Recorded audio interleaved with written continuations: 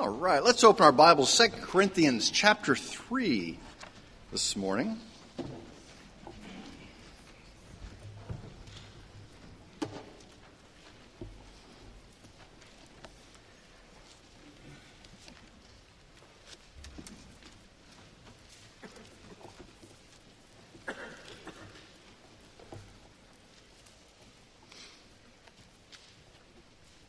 Sufficiency.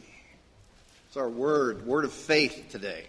As we go through Corinthians, these words that I think will bolster us and see us through some of the difficult things. Christ is sufficient for all of our needs.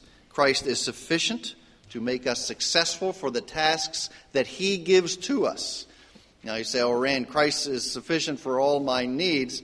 Does that mean I can go home and sit in my lazy boy and put my feet up and He will provide for me all those things that I need? Well, no, that's not how it works, and we see that in plenty of places in Scripture. We are not to be found idle. When our Lord returns, we are to be at the work that He calls us to. But it's those needs here, those needs in our hearts, those things that we think we need to turn to other places to find, to be cared for, to be ministered to. The things of the world, the things that we'll see in a little bit, simply do not offer all that Christ offers, for He alone is sufficient. So if you would, if you're able, stand with me as we read the Word of God from 2 Corinthians chapter 3. I'll be reading verses 1 through 6. Let's pray. Lord, as we come to your Word today, ask that you would open our eyes to it, that we would understand it, that we would see it. Lord, that we would rest in Christ, that He is sufficient to change our lives, sufficient to put all of our trust in. Lord, make this plain to us, we ask in Christ's name. Amen. 2 Corinthians chapter 3, verses 1 through 6.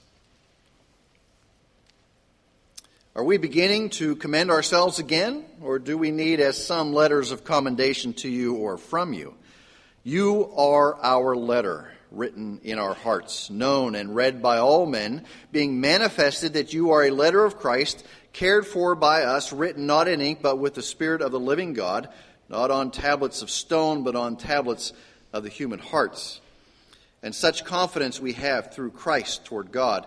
Not that we are adequate in ourselves to consider anything as coming from ourselves, but our adequacy is from God, who also made us adequate as servants of a new covenant, not of the letter, but of the Spirit.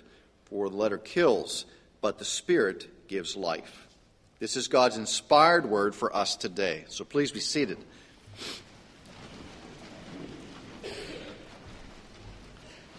The New American Standard, our version in the pew, if you have that, uses the word adequate. Other translations will use the word sufficient.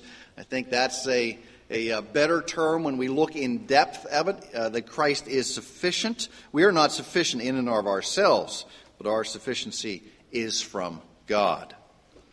Now, in every wedding that I do, you'll hear some common themes. So if you've been to more than one wedding, you've probably gone, I heard that the last wedding. Doesn't he have anything new to say?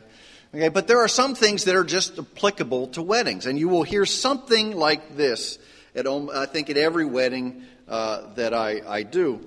Our happy couple comes to this moment in life understanding about as much about love as they possibly can for two who are so young. And we trust that in 10 years, they will look back and think that we really didn't understand love when we got married. And then they'll look back in 25 years and think, I'm starting to get the hang of this. I'm starting to understand this. Okay? And we can think about how when we were married, you might look back and say, well, I was just a kid when I got married. How many of you were just kids when you got married? Okay? And you think, young man over there got married early. And so you think, I was just a kid. I really didn't know about life. I didn't know anything. I knew I loved this person, and I was going to spend the rest of my life with them, so we got married. And that's, Judy was much more mature than I was when we got married. Probably still is now. That's the problem. Okay? But, after 25 years of marriage, I'm beginning to understand this. Now, of course, our friend Bill Galloway says, well, the first 50 years are the hardest. Okay? So it gets easier after 50 years. But you can think about maybe that day when you got married and you were there and you heard the angels singing and the sky was parting and you knew this was fantastic, but you really didn't understand what all was involved in it. Now, when I was 7 or 8, my father purchased a set of golf clubs for my brother and started to take him out on the golf course. And my brother's temperament was really not set for golf. Okay? If you've ever watched golf on TV, and they try not to show this, but every once in a while you see it, one of the pros will drop a club. Have you ever seen a pro drop a club? Now, that doesn't mean he drops it here. He drops it over there. Okay? He's standing here, and he's hit this terrible shot. Now, a professional who hits a terrible shot means it didn't go right here. It may have gone, maybe missed the green a little bit and went in the trap because he was shooting for the pin. So he takes the club and he throws it. I remember my father, we were at Myrtle Beach, and he threw a club into the swamp at Myrtle Beach after a shot. And he looked at it, and I said, well, you know, there are alligators over there. He said, yeah, I know. And that club was gone. That club was gone. So my brother didn't have the temperament for golf. He'd like to drop his clubs. So after a couple times, my dad looked at me and said, Randy, you want to play golf? And do you want to learn to play? I said, well, sure. I'm 8 years old. What do I know? I'm going to spend time with my dad. He takes me out to the driving range, and he puts a club in my hand, and I can hear the angels sing. You know? It was one of those things. The heavens are parting, and this is great. So I played, and for the last 40 years, I've played off and on at various levels. I mean, I played my way through junior tournaments, club events, high school golf team. I tried out for the college golf team, but I'd broken some fingers, so that was really a lost cause there at that time in life. Sometimes you make great progress on the golf course. Sometimes you try other things, and they don't work, and you wonder, oh, am I ever going to play again? My dad told me this story about a guy who's having such a terrible round. He's in the locker room, you know, and he lost. He's in the locker room, and he's cut his wrist, and he's sitting there bleeding. And a guy comes and says, I got a tee time for tomorrow. Are you in? He goes, yeah, I'm in. Okay, I'm in. So it becomes like that. And you know, sometimes you do well, sometimes you do bad. You learn, you understand. I remember the first day that I beat my father in golf. Okay, he didn't mind losing that day. That was a good thing for him when his son could beat him. At one point, I was a scratch golfer. That means I would expect to shoot par, but because of the pressures of life, that just didn't last. It just was for one season. But I can remember when they put that club in my hand, it was like, this is great. But I didn't understand, you know, what it really meant. Like on the day that couples get married here, they understand that they're committing themselves to one another, but they don't understand what love is like. They don't understand what it means to really give of yourself. I didn't understand what it meant to really be able to hit the ball, 300 yards straight. It's easy to hit the ball 300 yards crooked, okay? But to do it again and again straight. Now, I give you these two examples because that's what the Christian life is like so often. We come to Christ. He comes and he meets us in some fashion. Now, perhaps you can remember the day that you became a Christian. One day that you were an enemy of God, and he comes and he speaks your name to you. That is the day where you profess faith. You receive Christ as your Lord and Savior.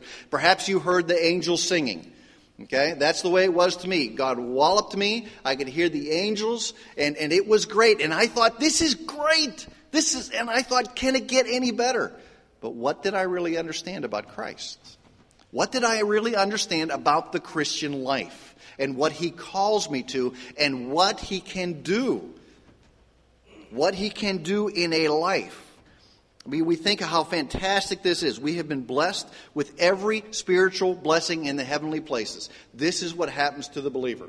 Christ comes and he bestows upon us a new name, a new inheritance. It is kept for us for all time. All of these things are guaranteed to the believer. But like marriage and golf, what we understand on that first day is such a small portion. As we grow and mature, we understand more and more. Just like in marriage, you understand, you trust your spouse more and more. You can say on the day that you're married, I trust you. But you don't really trust them until it's been put to the test time and time and time again. It takes time to work out, in a sense, our part to grasp who Christ is, to understand who Christ is, and to know, as Paul has said here, that he is sufficient for us.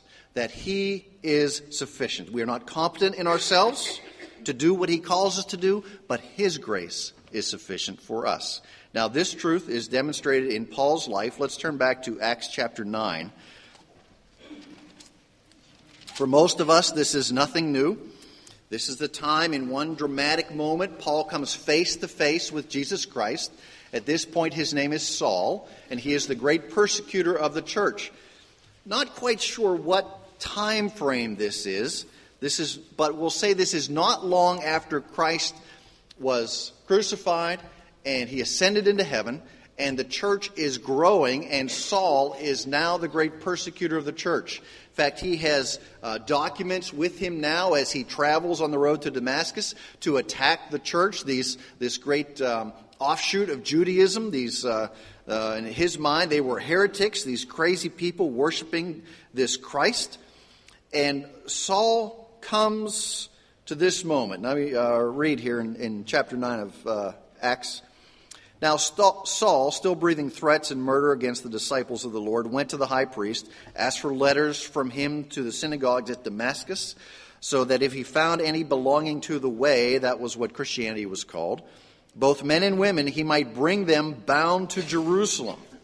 And it came about that as he journeyed, he was approaching Damascus, and suddenly a light from heaven flashed around him. He fell to the ground and heard a voice saying to him, Saul, Saul, why are you persecuting me? Now, that's Jesus Christ speaking. He speaks about why is he persecuting me. He is persecuting the body of Christ, that is believers. So you persecute the body of Christ, you persecute Jesus Christ. Verse 5, and he said, Who are you, Lord? And he said, I am Jesus, whom you are persecuting. But rise and enter the city, and it shall be told you what you must do. What you must do. So here it is, that moment. In a sense, Paul hears the angels, the sky parts, although he sees Christ. And he is confronted, and his life is changed in an instant. Now, I did not see Christ face to face when I became a believer. Okay? He moved in my heart. The Spirit changed my heart in that instance. I did not happen to see Christ. I trust I will see him at death. And he will say to me, well done, good and faithful servant, invite me into the rest that he has prepared beforehand, as he will for all believers, all whom he has called, chosen, all who have received him as Lord and Savior. And he says, go into Damascus, says this to Saul. I'm going to tell you what is going to happen to you. I'm going to tell you what you must suffer and what you must do for my name's sake. So this road to Damascus experience was not everything about Christ. There was much more to be found about Jesus Christ. Now over in verse 19 of chapter 9. And he's in Damascus, he's come to Ananias, and he says, this is where you're supposed to go. You're going to go as a chosen instrument of mine to bear my name to the Gentiles and kings, sons of Israel. I'll show you how much you must suffer for my name's sake. And now we get to the second part of verse 19. Now for several days he was with the disciples who were at Damascus, and immediately he began, this is after his sight was returned, and immediately he began to proclaim Jesus in the synagogues, saying, he is the Son of God. What did Paul know about Jesus? That he was the Son of God. So he went to the synagogues. How much did he know about Christ? He knew he changed his life. He knew he met him on the road to Damascus. And that's about it. He begins to say, this is the Son of God. This is the Son of God. Proclaim means to herald, to announce the deity of Jesus Christ. What he put aside, what he said was a lie just a few days ago, he now proclaims, announces boldly. Now, look at 21. And all those hearing him continued to be amazed and were saying, "Is this not he who in Jerusalem destroyed those who called on his name, and who had come here for the purpose of bringing them bound before the chief priests?" They're shocked. They're shocked that this man could suddenly be changed. Now, we don't know how much time goes between verse 21 and verse 22. But look at it. It says, "But Saul kept increasing in strength and confounding the Jews who lived at Damascus by proving that Jesus is the Christ." At first, all he does is herald, announce that Jesus is the Christ. Now some time has gone by, probably not too long, but now he is proving that Jesus is the Christ. He is announcing the truth. Jesus is the Son of God. Now he says, "I'm going to prove it." So Paul has grown in his knowledge of Jesus Christ. From that moment he heard the angels and saw Christ, his life was changed. And that wasn't all that the Christian life was. Now he is beginning to understand it more and more, and he is beginning to prove the things of Christ. And we know that Paul goes off for 3 years into the desert and is taught by Jesus Christ, through the Holy Spirit. He is not taught by any man, but by Christ himself. Turn over to Galatians chapter 1, and we'll see a little bit about this. Galatians, right after 2 Corinthians.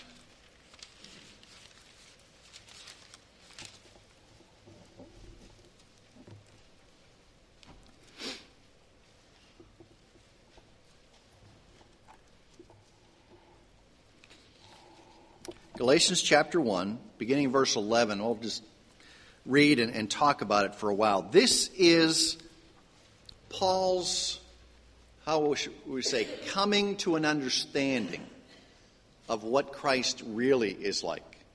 Okay? He's changed his life. Now it's time to grow. Now it's time to understand. Okay? You've just been married. That's fantastic. And you've got this wonderful glow about you. But now, after so many weeks and so many months and years, it is time to grow in your understanding of what marriage is all about. Okay? I put the golf club in my hand once. It's fantastic. Now it's time to learn how to hit it again and again in the same spot. Galatians chapter 1, verse 11. "For I would have you know, brethren," pay attention to this. This is really important. That's what that little phrase means. "That the gospel which was preached by me is not according to man." He said, this is not a man-made thing. I didn't make this stuff up. "For I neither received it from man, nor was I taught it, but I received it through a revelation of Jesus Christ." I didn't get this stuff from somebody else. I got it straight from the Lord, straight from Jesus Christ, the one who I persecuted, the one who I did everything in my power to destroy. He has changed me, and now he is helping me to grow and to understand him. "For you have heard of my former manner of life in Judaism, how I used to persecute the church of God beyond measure and tried to destroy it. And I was advancing in Judaism beyond many of my contemporaries among my countrymen, being more extremely zealous for my ancestral traditions." More extremely zealous. He didn't say I was zealous. He didn't say I was more zealous. He put 3 words together. More extremely zealous. Paul is the man. He's as aggressive as you can find in what he was doing. He had exceeded many of his countrymen. But that really didn't mean much. And we'll see that in just a moment. In fact, Paul had become what we call a fanatic for the law. All he wanted to do was destroy this thing called Christianity. And then he comes to Christ. He receives him. His life is changed. Now all he wants to do is grow in the things of Christ. All he wants to do is understand more and more about Jesus Christ. Very often we talk about, old Bubba over there in the corner, you got to understand what his life was like. Okay? That's why he acts the way he does. That's why he says the things he does. We're not necessarily a product of our environment. Paul's environment, Paul's upbringing, Paul's entire life was Judaism. His entire life was devoted to the purity of Judaism. And Christ changed him in an instant. Christ changed him in a heartbeat, and now all he was interested in were the things of Christ. That's all he cared about. It's all he cared about. Verse 15, but when he who had set me apart, even from my mother's womb, and called me through his grace, was pleased to reveal his Son in me, that I might preach him among the Gentiles. I did not immediately consult with flesh and blood, nor did I go up to Jerusalem to those who were apostles before me, but I went away to Arabia, returned once more to Damascus. 3 years later, I went up to Jerusalem to become acquainted with Cephas, that's Peter, and stayed with him 15 days. So I went to the desert. The Lord taught me for 3 years. He began to understand that Christ was sufficient to get him through all that he was going to face. It was over. That road to Damascus experience was wonderful, but it wasn't the maturity that Paul needed. That came over time as God revealed himself to Paul. And so Paul's past is gone. I mean, he got a new name from Saul to Paul. We can't say, well, Paul had all this baggage with him. All that baggage was gone. Why? Because Christ changed him in an instant. It was gone. It was put aside. His apostolic call was supernatural. It was by the sovereign Lord, and he was changed forever. Flip over a couple pages to Philippians chapter 3. He said it was God's sovereign will to call me. Why did God change Paul in this fashion? Acts 26 says, so that God could reveal the things of Christ through him. Paul was changed. Then he grew in his understanding of the sufficiency of Christ for the task that Christ had called him to do, so that he might proclaim the things of Christ. And what did he proclaim? That changed the world? It wasn't a gospel of self-help. It wasn't a gospel of maximizing your potential or being your best or anything like that. Paul said we preach what? Christ and him crucified. That's a simple message. Christ and him crucified. Now, Paul was educated in everything. He was educated in philosophy. He was educated in Jewish law, in tradition. But in Philippians chapter 3, verse 7 and 8, this is what he thinks of those things now. But whatever things were gained to me, those things I have counted as loss for the sake of Christ. More than that, I count all things to be loss in view of the surpassing value of knowing Christ Jesus my Lord, for whom I have suffered the loss of all things, and count them but rubbish, in order that I may gain Christ. This is the foulest word in the Greek language. If you have King James, it probably says dung. Okay, so you get the understanding of what Paul thought of all that before. All that was dung. I give it all up for the cause of Christ. Jesus Christ changed my life. Everything he ever knew, he now set aside and counted as loss for Christ. What the Christian gospel is simply this. It's the answer for all you need for time and eternity. All those things are found here in Christ. All the answers for your soul. All the answers for your sin. All the answers for your hope of the life to come. They are all in Christ, and they are only found in Christ. There is no other authority, no other Savior than Jesus Christ. You will find everything you ever needed or desired given to you in Jesus Christ. That's why it says in Colossians chapter 2, in him you have been made complete. Well, what about this or what about that? No, it says in him you have been made complete. Paul did not come to this conclusion on the road to Damascus. This conclusion of the sufficiency of Christ came over a period of time. Came over a period of time of Paul putting aside his will and trusting the Lord's will. And seeing that Christ was faithful again and again and again to do what he said he would do. To empower Paul to do the work that Paul was called to do. Some days in our lives, we trust him completely. And other days, what do? God, we pull it back. Well, I trust you, but here, I'm going to take care of this one, Jesus, okay? But what do we find? It's in our weakness that we're made strong. We will not be strong until we are weak. Weakness saying, Lord, you do this. I will be available to you. Then I will find the sufficiency of Christ. When I talk about sufficiency, I mean that the philosophies of the world do not give the answers that are needed. The answers are found in him. Counseling of the world can be very helpful, but if it is not based and take into consideration the things of Christ, it will never provide the real answers that plague our souls, the real answers that plague our hearts. May be helpful in the short term, but we must find Christ in them. We must be pointed to Christ. The fact that Christ has the power to change a life in an instant has been clearly demonstrated in Scripture. And how many of us know it in our own life? Just like that, we were changed. In an instant.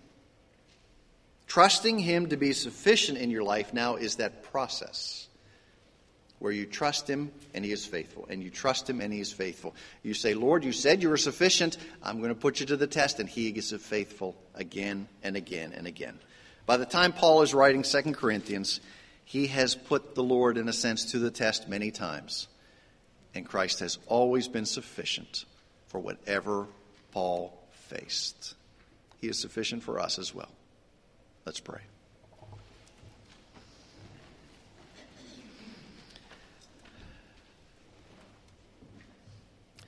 Heavenly Father, the world does not believe this.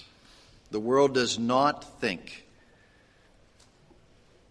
that something we cannot touch, we cannot see in front of us, could be real, could provide for us.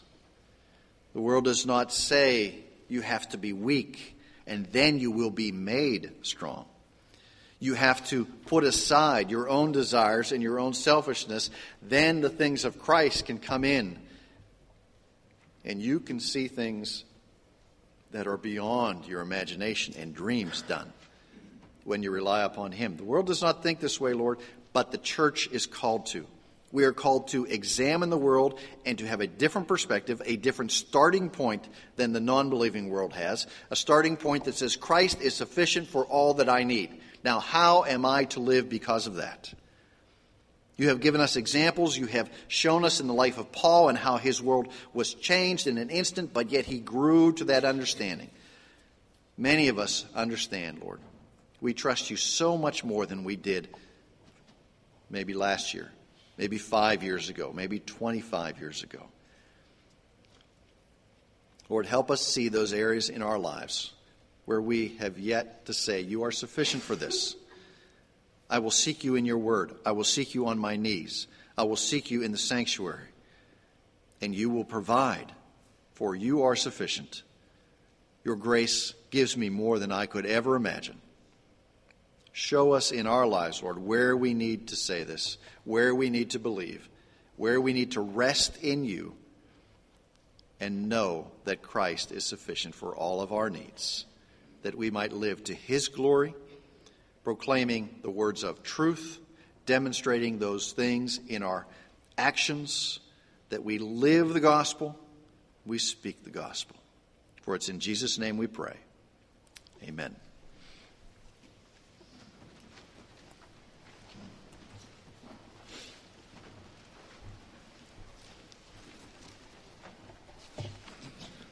Our closing hymn is number 428, Come Ye Sinners Poor and Needy.